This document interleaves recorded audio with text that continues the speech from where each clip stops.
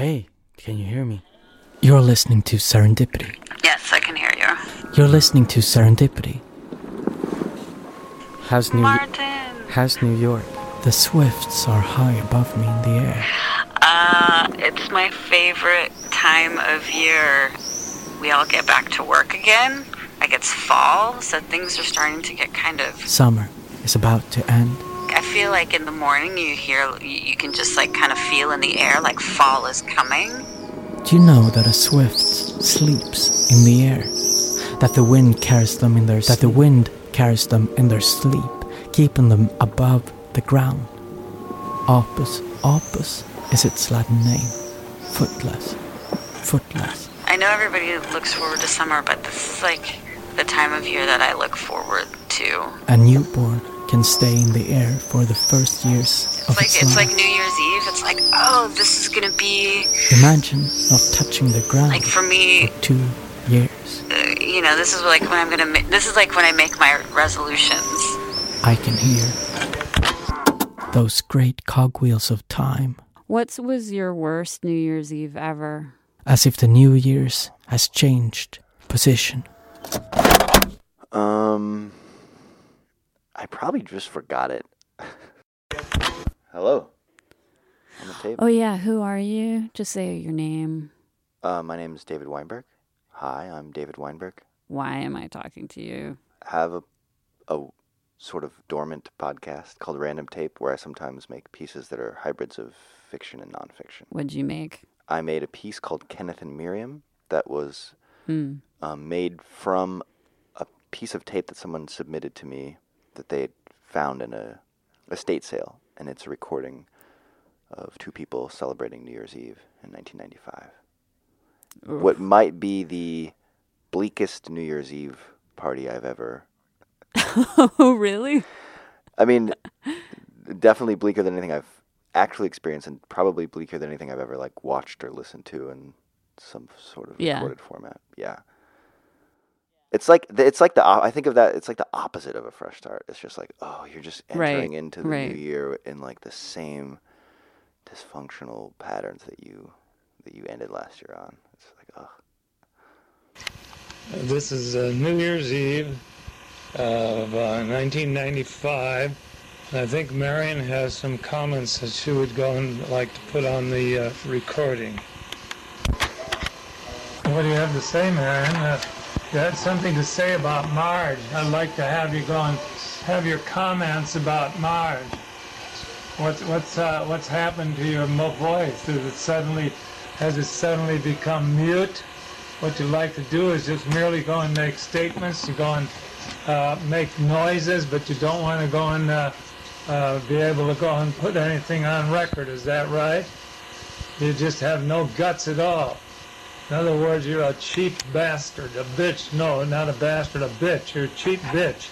Speak or forever keep your goddamn peace.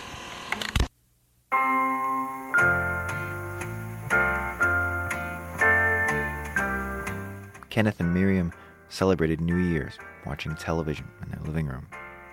Kenneth sat in his lazy boy with a Pall Mall in his right hand. In his left hand, he held a microphone, which he pointed like a weapon at his wife Miriam. What are you trying to do? You're badgering me? I'm not badgering you, you're badgering me. Earlier that month, Miriam's sister Marge had come to visit, and she had slept in the guest room. She stayed up late, drinking Cape Cods and reading romance novels with titles like Drops of Gold and The Spaniard's Virgin Housekeeper. One afternoon, Miriam went into the guest room to change the sheets, and she noticed dozens of fruit flies hovering over the bed. On the bedside table was a shriveled lemon wedge covered with tiny brown dots. As she walked over to pick it up, she felt her foot step on something small and hard. It was one of Kenneth's gold cufflinks.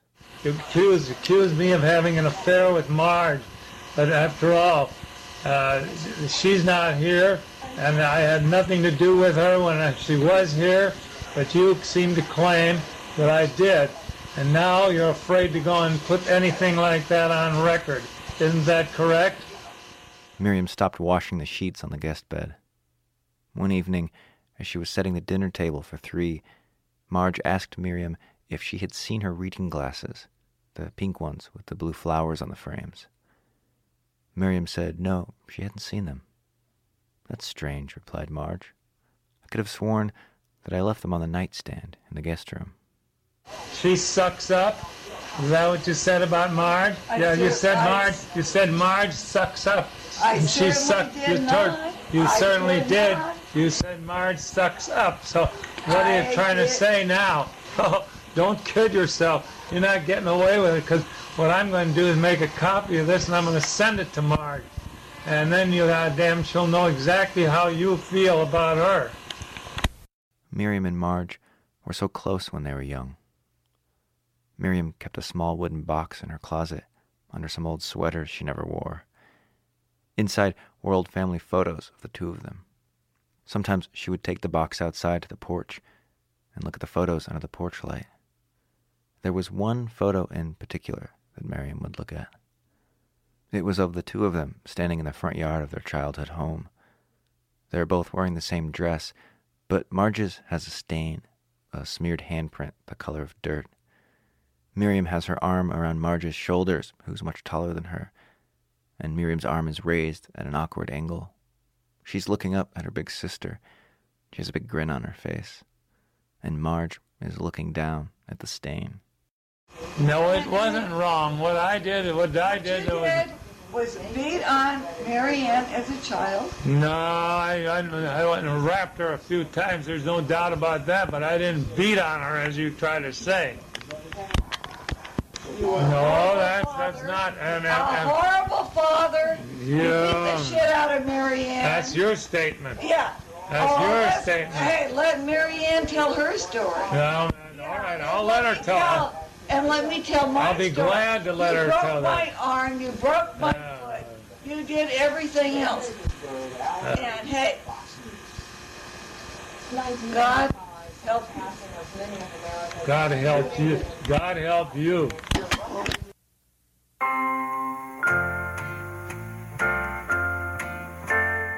We don't know what happened at midnight, the moment that 1996 began for Kenneth and Miriam. The recording ends abruptly, even though there was still blank tape left on the cassette.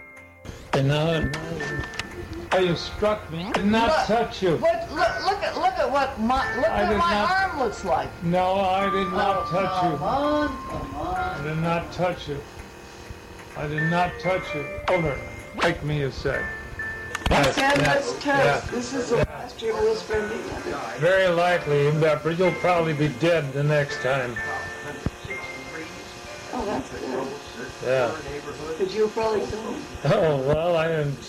How do you know? I mean, you may get hit by a car. My car.